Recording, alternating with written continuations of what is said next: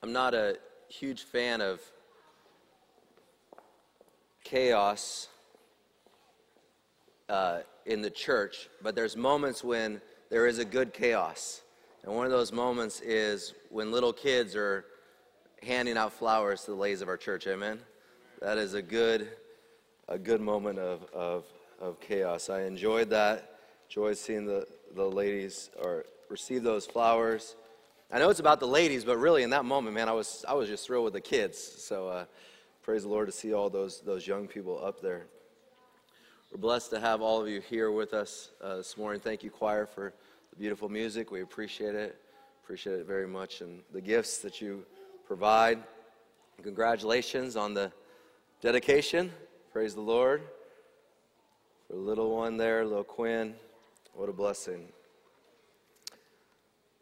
I'm going to quote someone that probably, I would guess, has probably never been quoted in this church before, so just bear with me. It's a man by the name of Jerry Garcia. Some of you may have heard of him. He's played in a little band called the Grateful Dead.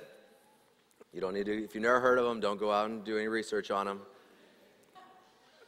But Jerry sang one of their songs, their concert songs that they sang was, "Let us put men and women together, see which one is smarter. Some say men, but I say no women. It ain't me, it's the people that say men are leading women astray. I say it's the women today, smarter than the men in every way." That's right, the women are smarter, the women are smarter. That's right, Jerry Garcia used to sing. Now we must have had stronger women opinion in first service because we actually had several amens through that. I don't know if this is true, and I wouldn't want to place any gender's intelligence against one another. But Jerry Garcia definitely could have sang the following. The women work harder than men, that's right. The women work harder than men, that's right. An independent study done by the Ponemon Institute on behalf of the 3M company. Some of you know 3M. 3M, if you've ever used, any of you use tape or Post-it notes, any of you use those items, that's all by the 3M company. Some of you may own stock in 3M and not even realize it. But 3M wanted to analyze the quality of work that was being done within their company. And within this analyzation of their workplace environment, they found that women do indeed work harder than men. Over thousands of employees. On average, they found that women within a workplace setting work 3 minutes more than men per hour. 3 minutes more than men per hour. Now that may not sound like much, but over the course of a 40-hour week, that's 2 hours more of work. That's quite a bit of work, ladies, that you are doing more than your counterparts. Not only that, they found this as well. In their study, they found that women, when given permission to walk away from a task, they said, here's a task for you to do, and then they said at some point, you don't have to finish the task, just go ahead, you can walk away from it.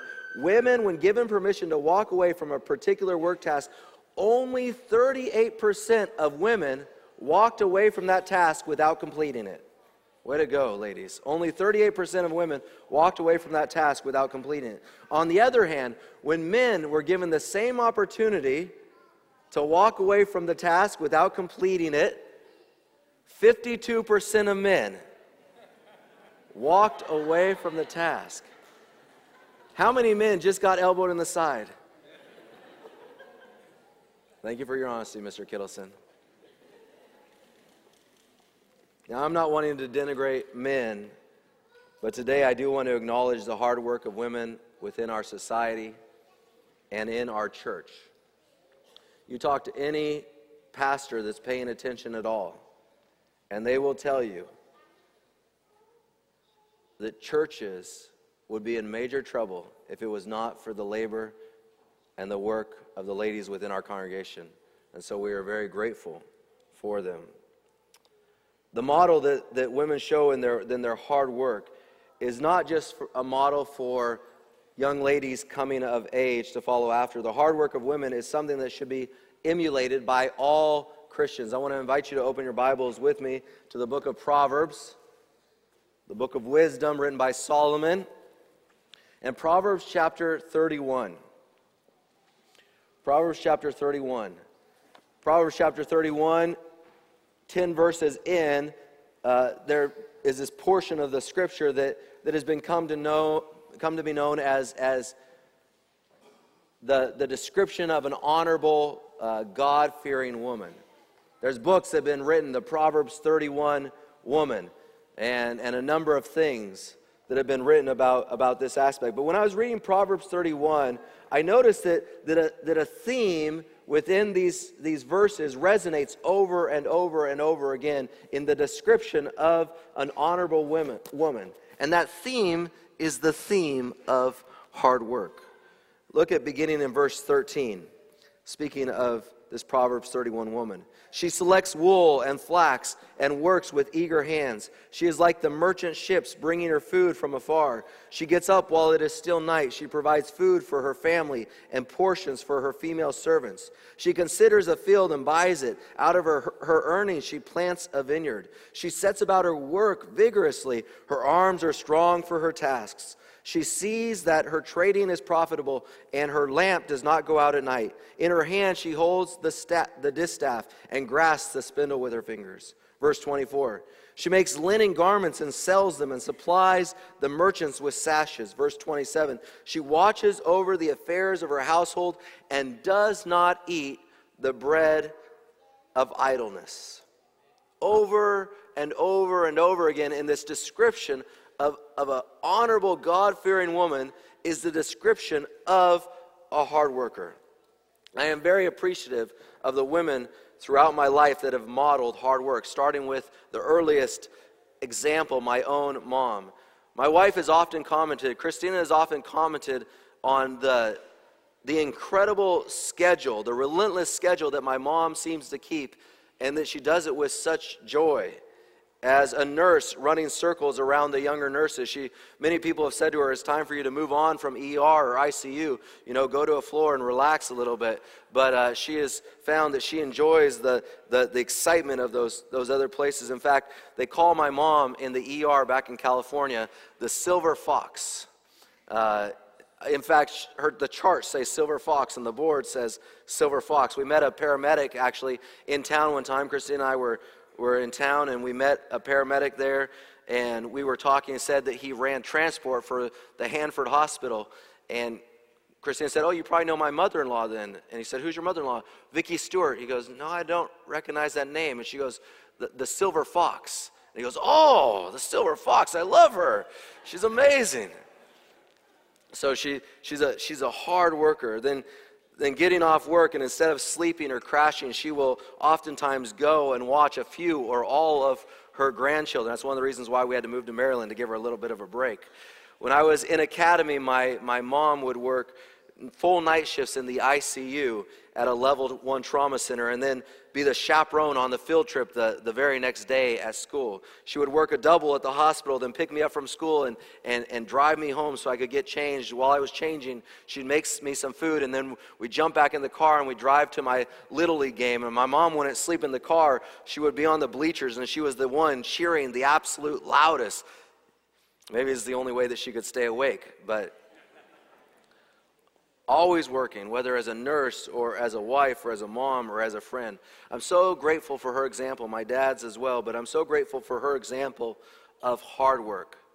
I'm grateful for Proverbs 31, not just to help me understand, though, what an honorable woman is in the eyes of God, but also because of what Proverbs 31 communicates to me as well. You see, man, we could read this passage and simply see it as a descriptor for women and say, oh yes, this is a good description for women. But the fact of the matter is I don't believe that in Proverbs 31 there's simply the affirmation of work for women, but rather it's an affirmation of work for all God's people. It's a text that can be applied to all of our lives. Proverbs 31 affirms the value of, no matter what gender you are, the value of work, of hard work. This is a value that is rapidly disappearing within our society. It's rapidly becoming lost within our society, the value of work. But not just the value of work. That is not the only thing that is being lost in our society. Some people still value work, but the appreciation for the blessing and the gift of work is something that is lost within our society. It's something that we don't often talk about. When we talk about work, typically we talk about work in regards to going out and witnessing in the church environment. But all of work, no matter what we do, no matter what job you have, no matter if you work at home or out of home, no matter if you're retired or not retired, any work that we do is a gift from God. It's a blessing from God. Turn in your Bibles to the very first book of the Bible, Genesis chapter 2, beginning in verse 15. Genesis chapter 2, beginning in verse 15. Here in the creation story, before there was sin, we see God give several gifts to humanity. Genesis chapter 2, beginning in verse 15. Then the Lord God took the man and put him into the Garden of Eden to cultivate it and keep it. The Lord God commanded the man, saying, from any tree of the garden you may eat freely, but from the tree of the knowledge of good and evil you shall not eat. For in the day that you eat from it, you will surely die. Verse 18. Then the Lord God said, it is not good for man to be alone. I will make him a helper suitable for him. Out of the ground the Lord God formed every beast of the field, every bird of the sky, and brought them to the man to see what he would call them. And whatever the man called a living creature, that was its name. The man gave names to all the cattle, and to the birds of the sky, and to every beast of the field. But for Adam there was not found a helper suitable for him. So the Lord God caused a deep sleep to fall upon the man, and he slept. Then he took one of his ribs and closed up the flesh at that place. The Lord God fashioned into a woman the rib which he had taken from the man, and brought her to the man. I see in these passages three gifts that God gave us right at the outset of creation, before there was any sin. Working backwards, God gave to humanity the gift of women. Amen? Ladies, you are a blessing to us from God. A true gift from God.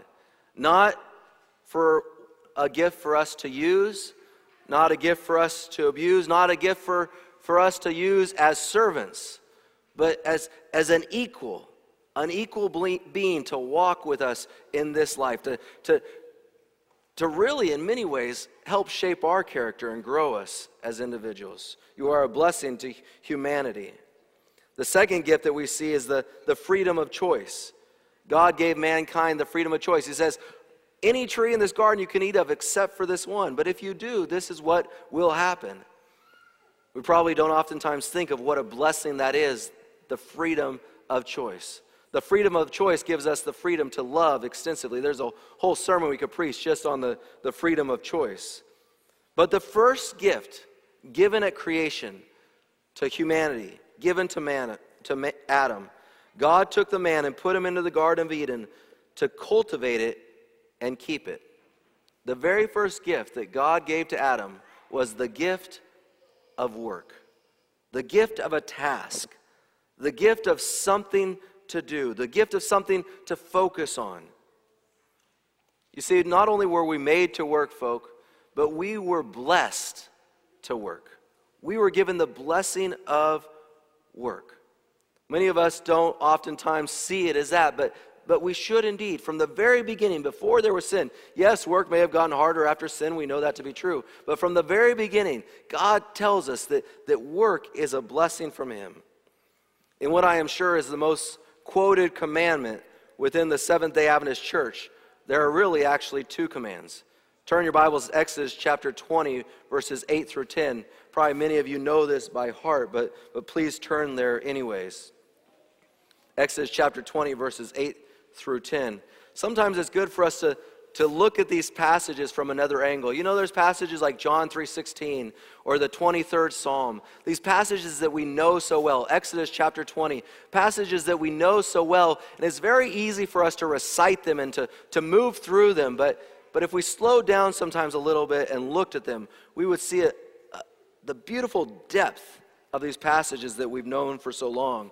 When I was a kid in school, Or in Sabbath school, really little, one of the things that we had to do was memorize scriptures.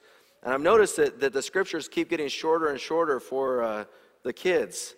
In fact, they're like sometimes now 3 words. If there's anybody in here in the Sabbath school department, I would like to request that we institute the long scriptures again for kids. Just a side note, by the way. But when we were kids, we had to memorize the whole passage, you know. So John 3:16 was not just God so loved the world. It was actually the whole passage. And we learned to memorize these, but we also, one of the things that you would try to do when the teacher would point at you to say it was your turn and get the star, right?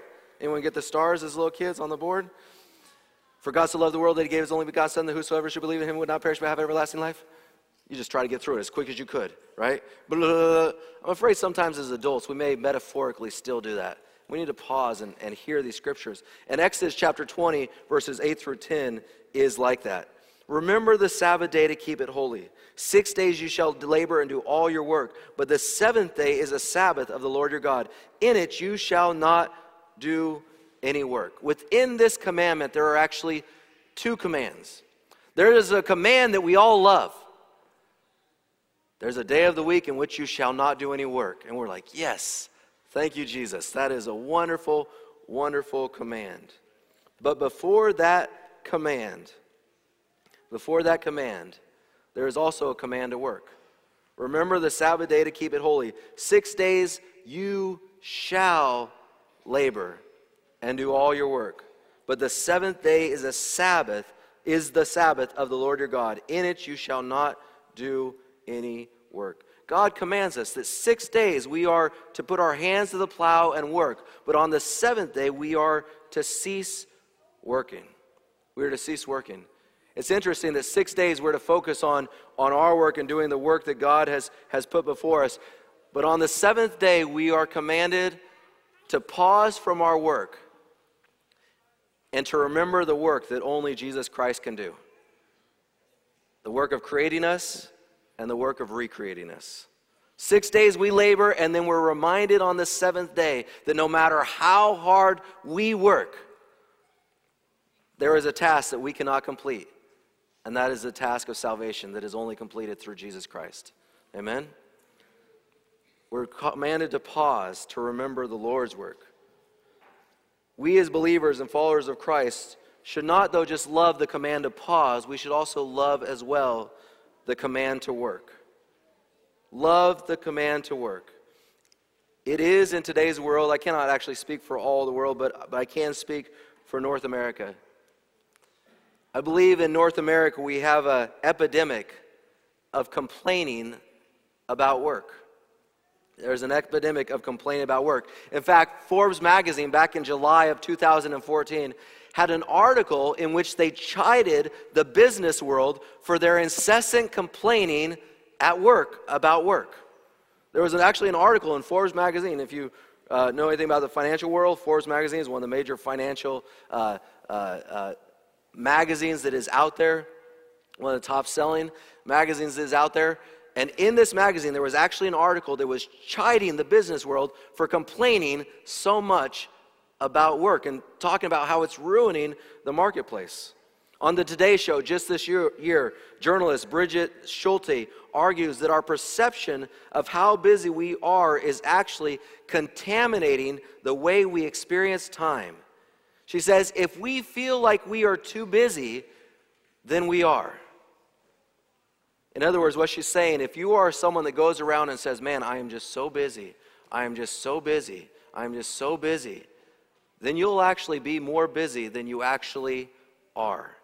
You'll begin to affect your actual psyche, actually alter the way you think.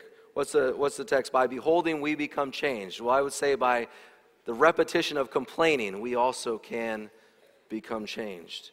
She says that we complain about all the work when really we don't have as much work as we think we do. But because we're complaining about work all the time, we think we work more than we actually do. Now, I want to be sensitive to this. I know that some of you work from sun up till sundown, probably more of you than in most groupings. But I would say that it's probably even something that we can learn. And the reason I say that is because I even know how we as pastors are. I've gone to many a pastor's meeting and come home and told Christina, I don't ever want to go back. And it's not because I don't like the people. It's not because I don't like hanging out with other pastors. It's because I don't like to hear all day long how horrible it is to be a pastor. I love being a pastor. Maybe I shouldn't have told you that about pastors. But sometimes at these workers' meetings, that's what it is. They start off, we know that it's so hard. Man, I love being a pastor. I've told you this before. People, what's your hobby? Well, I like to talk about church. What else do you like to do? I like to talk about church. I mean, I think it is so awesome that I get the privilege of being a pastor, folks. I mean, it is such a wonderful privilege. And I think that even within our Christian societies, we can sometimes say, man, it's so hard, it's so hard, it's so hard, that eventually we start to believe it. Now, I'm not saying that it's not a challenge to be a pastor. If you were here last week, you remember me saying that the New York Times has reported that across the denominational spectrum, that pastors are dying at a younger age than their members. The clergy is dying at a younger age than all their members. And I hold all of you responsible for that, by the way.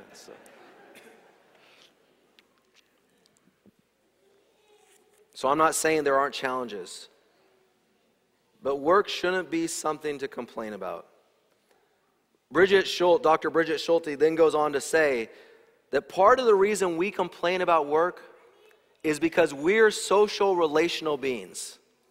Listen to this. This is very interesting. We're social relational beings. And she says we've subconsciously discovered that the old adage is true. Misery loves what?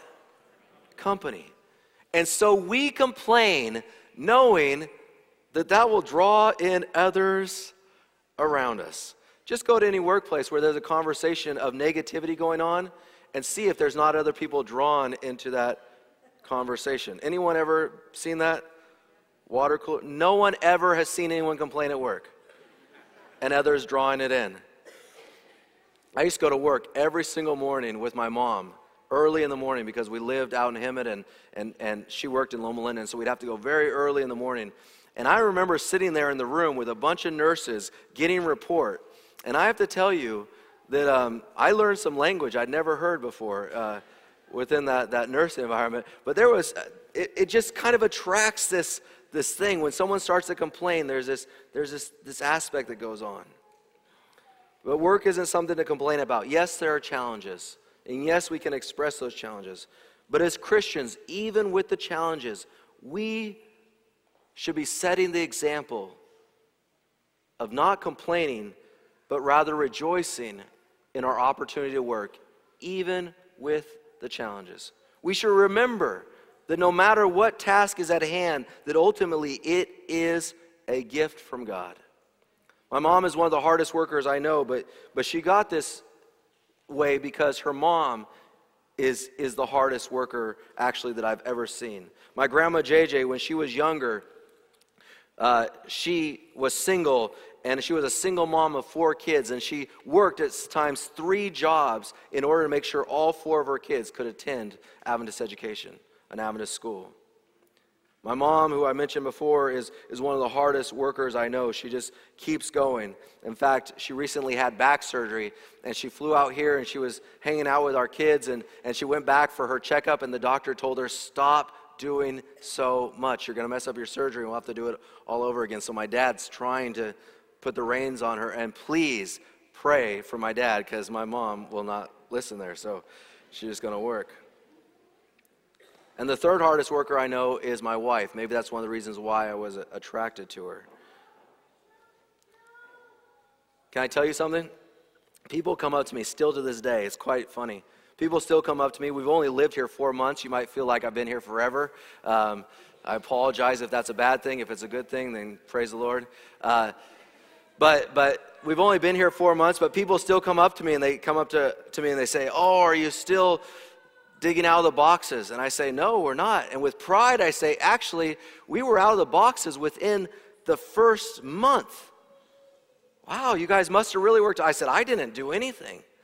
I said, my wife, she just unpacked everything. And I said, I only unpacked like 3 or 4 boxes. And I said that in first service, and Christina held up her hand like this. I said, only one, honey? She said, only one. So out of literally thousands of boxes, I unpacked one. But she just, and our house is decorated and lovely, and she just worked through that in 1 month. With 3 boys running around, did not let that grass grow under her feet. She had a task, and as the proverb states, she set about her work vigorously. Her arms were strong for the task. But the greatest aspect about my grandma JJ or my mom or my wife, the greatest aspect is that I honestly cannot recall a single instance. I'm sure it happened at one time or another, but I cannot recall a single instance when they complained about having to work hard. Never complained about that. Folks, I started the sermon off by talking about how studies show that women work harder than men. Today, as we acknowledge one of the hardest working groups as a whole in society, women, and tomorrow in particular, we honor the moms who have a whole nother level of work to do. Can we as a church family make a very practical commitment in recognition of the great gift of work that God has given us? Can we as Seventh-day Adventist Christians make the commitment to set the tone in our workplaces, in our homes, in our schools, of being the hardest working people in society? Can we set that example? Can we set that tone within the world in which we are living? When I was a student at Southern Adventist University, I applied once for a job. I ended up not working at this place, but I applied once for a job, and I turned in my application, and I gave it to the people, and I was back in my dorm room one time, and I got a phone call telling me that I could come in and begin working. And I said, don't you want to talk to me or interview me or anything? And they said, no, we saw that you're a student at Southern Adventist University, and we found that the students from Southern are the hardest workers in the area and the best workers and do it with the best joy. And I thought, man, that is such a great example. I hope that's still the example that's being set by our young people. But I would say it should not just be the example set by our young people, but I would love in this community, in this area, that people began to say, you know what? I want to work with that Seventh-day Adventist. Because I noticed a couple things. One, they work harder than anybody else. And 2, they never complain, but they have joy in their work. Why do we do this? Why do we do this? Not for personal recognition, not for personal praise, not for the money in our pocket, not to advance in our career field. But we do this because everything that we do represents Jesus Christ. Everything we do, as those who testify to being Christians, followers of Christ, everything that we do represents Jesus Christ. So let us also, in our workplaces and in our homes and in our schools, let it be said of us that we've represented Jesus well by working hard. Can I ask you to pull out your connection cards? You can fill out as much information as you're comfortable with giving us there on the connection cards. And then on the back, there's a box there. There's also that rectangle that's there. Again, if you'd like to serve, if you'd like to work in our church, if you have no task in our church thus far, we'd love to have you as a part of one of our His teams, and you can connect at the table out there as well. You can check that box. But there in the rectangle, my next steps in response to today's sermon. This is something between you and the Lord. I'm not going to follow up. I'm not going to quiz you next week to find out if you actually did it or not. But I want to encourage you to check that box and make that commitment. I will memorize Colossians 3:23. I will memorize Colossians 3:23. And it says, whatever you do, do your work heartily as for the Lord rather than for men. Do your work heartily as for the Lord rather than for men. Why do I want you to memorize this? I want you to memorize this because I believe the scriptures to be true. The Bible says this. The Bible says, thy word have I hid in my heart that I might not what? Sin against you. And you know what? We're all going to have days when work just seems like, and we're going to want to complain. We're all going to have days when we're given the opportunity to not fulfill the task, and we'll say, good, I didn't want to complete this task anyways. We're all going to have days in which we want to just say, throw up our hands and say, I quit. And in those days, I hope that if you hide this scripture in your heart, in those days when that happens, I hope this scripture will come to your mind and you'll remember that work in which you are doing in that moment, that task in which you are doing in that moment, that service which you are doing in that moment is not about you. It's not about your boss. It's not about your coworkers. It's a task for the Lord, Jesus Christ. And you will do it unto him. And whatever you do, you will do it unto him. Mothers, on those days when your kids are just being the way only your kids can be. On those days when you're thinking, I wish I was around some other parents now so I would know that my kids are not the only ones acting this way. Remember that great work you're doing for those children is a work unto the Lord.